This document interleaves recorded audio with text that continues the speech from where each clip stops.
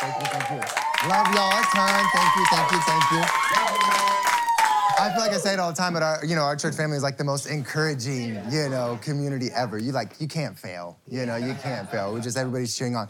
And that obviously comes from our pastors. So Pastors Earl and Anika, thank you so much for cheering us on.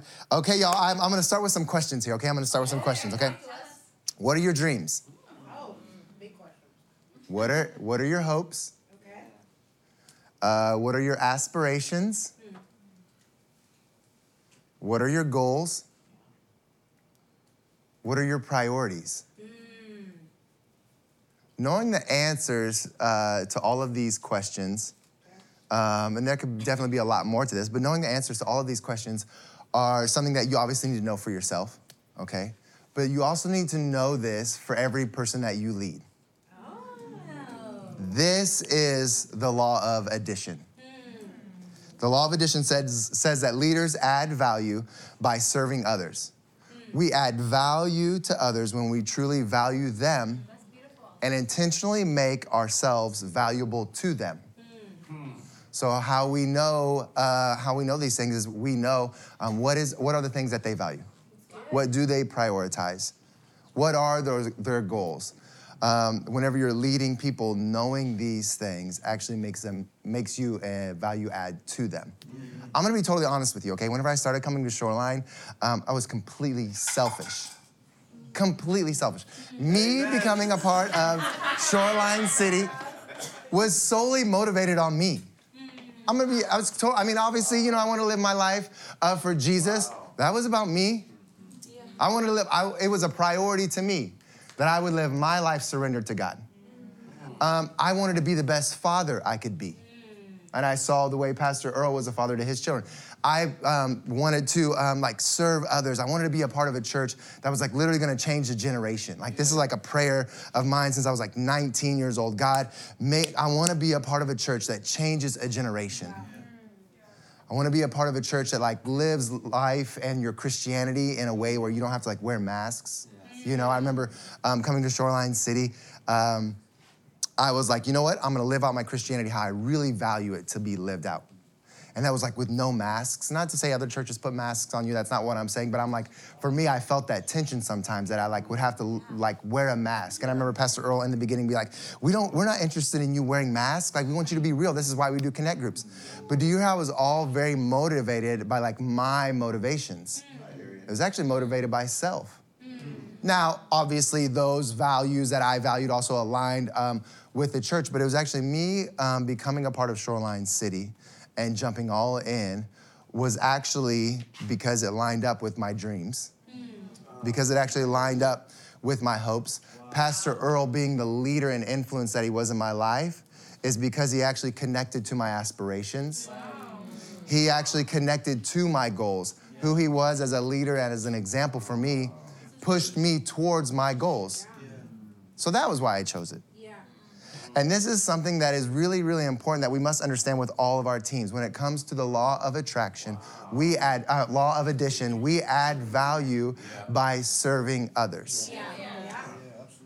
But you can only serve others by knowing what they need. Now, this is something that's a little bit different in the corporate world, okay? If you're in the corporate world, many times you're just trying to achieve the goals on your own and success on your own. Success is typically defined by climbing the ladder all the way to the top. And it's about you. But I would actually switch that and I would say, I actually think the definition of real success is actually helping all those around you achieve their goals. And helping all those around you achieve success. Exceptional leadership is not how far we advance ourselves, but how far we advance others. Now, this is actually the gospel, 100%. Jesus is the biggest value add to every single one of us here. He was actually the one who placed value on all of us. We believe that every person has value not based upon their productivity, but because of what the gospel declares over them. Every person's value is Jesus to God. But Jesus was the one who did that. Matter of fact, the disciples are like arguing, like, who's gonna be great? Who's gonna be great? Who's gonna be great among us? Like, Jesus is gonna set up his kingdom, and like, who's gonna be on the right? Who's gonna be on the left? Who's gonna be the top dogs, like the top G's in like Jesus's world? And Jesus is like, hey man, you're getting it wrong. That's how the world thinks. If you wanna be a part of my kingdom, the way to do this is to serve. The greatest among you must be the chief servant. We're talking about the law of addition. We add value to those around us by serving them. And the kingdom is so different than the world would say. So what is the definition of true success as a leader? It's not being at the top of the ladder. It's actually that the team around you achieves way more than you could ever achieve.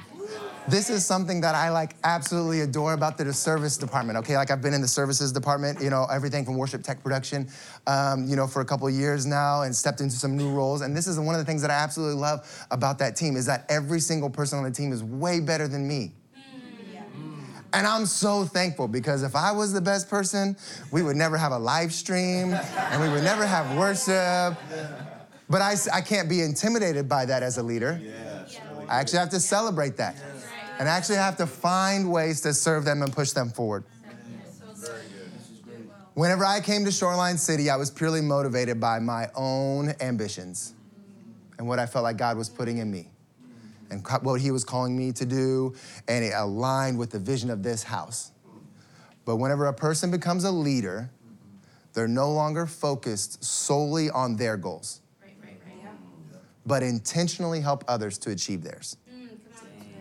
So do you have this tool in your leadership belt? Do you add to the life of those around you, or do you subtract? This is how you know if you are functioning in the law of addition. Do you add or subtract to the lives of those around you? The sad thing is that many times whenever people are subtracting, they don't actually really even know it. It's like you're kind of just unaware. But to add, you have to be very intentional.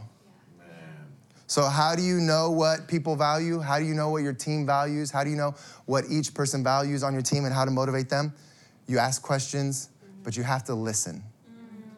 Because each team member, each person that you're leading has a different dynamic, different season of life. The way I was motivated as single Eric was very different than the way I was motivated whenever I was like young married Eric. And now it's very different in the way I'm motivated as like, now I'm a dad of 2. My motivations are different. And Pastors Ononika, throughout every season, have actually served, empowered, and equipped me very differently based upon the season. People are people. We're not like living in a vacuum or something that's cookie cutter. We have emotions. We're driven by different things in different seasons. And how do we add to people's life is we listen. Where are they at? And what do they need? Inexperienced leaders are quick to lead before knowing anything about their people. They'll start to lead before they know anything about the people that they're leading. But mature leaders listen, learn, and then lead. They listen, they learn, and then they lead. Learn what is valuable to them, and then lead from there. What does each team member need, and what do they value? This is how you get this information. You listen to the stories. Like, what did they do throughout the weekend? What are the stories happening in their life? When you ask them what's going on, what are the things that they're saying? Oh, this is important for me to communicate in this moment. You listen to their stories. You listen to their dreams and their aspirations. What do they want for their future? And here's something that I feel like is not always talked about. You pay attention to their emotions. I think as a leader, so many times we do not talk about the emotional labor that it takes to actually be an effective leader. But you listen to their emotions. How are they feeling about what they're communicating? What do they feel like in their current moment? All of these things are like gifts that your teams and those that you're leading, like they're giving you all these gifts on how to lead and care for them well. How to be a leader in their life that doesn't subtract from their life, but actually add to their life. Now, being in the church world, for many of those in the room and some of us that are listening online, being in the church world, we have so many advantages when this actually comes to this area of leadership because we're getting to live out our dreams. Like a person values, someone who's serving on a Sunday, they're here because they value laying their life down and serving others for the kingdom. There are all these already like given additions that are like, don't even need to be said because they don't have to be here. The serve team doesn't get paid to actually be there. So we're actually already aligning on so many different things. But as you lead your serve teams, are you aware of how each person is motivated? Okay. This is how we have high-functioning teams. We understand the motivations of others. Someone that I think that was phenomenal at this is Phil Jackson, okay? Do you guys remember Phil Jackson, okay? He was a coach of the Chicago Bulls whenever they three-peated, not once, but twice, okay? He was a coach of the Lakers. Did the Lakers three-peat? I don't know if they did a three-peat. They did three.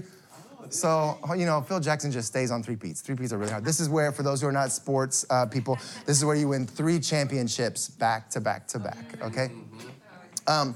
Phil Jackson had Michael Jordan on his team. Phil Jackson had Kobe Bryant on his team. Phil Jackson had Scottie Pippen, Shaquille O'Neal. If you don't know what any of these names mean, okay, like these are like the top dogs in the NBA. I'm telling you, like alpha, high achieving, want to be the best, but yet he was their leader. And he couldn't, to be an effective leader and an effective coach, he couldn't actually push them down.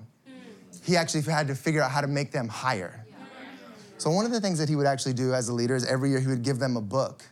And he would say, hey, I'm gonna give you this book to read. You know, I think they called him the Zen Master, okay? But he would give them this book every year to like help them be the greatest player that they could possibly be. Because he understood that being the best they can be is not like a thing of like physical attributes alone. It wasn't just because they can run fast or dunk hard or shoot the basketball, that there's also all these internal components on the inside of them. The book that he gave Michael Jordan, it's like the Song of Solomon by someone, but it was essentially talking about how home life constructs the rest of your life. The book that he gave Kobe Bryant, I don't remember the name of it right now, but the point of that book was to help Kobe Bryant understand the difference between law and justice. But do you see how 2 top performing athletes motivated by things that were very different in different seasons of life? And this is what it looks like to be a leader who functions in the law of addition. You understand where your team is at, and you actually add value to them, not subtracting value from them. And as you add value to your team, you become a better leader. And as you add to one person, and then to another person, and to another person, addition no longer is just addition, and now becomes multiplication. This is the law of addition. Let's go. Love y'all so much. Love y'all.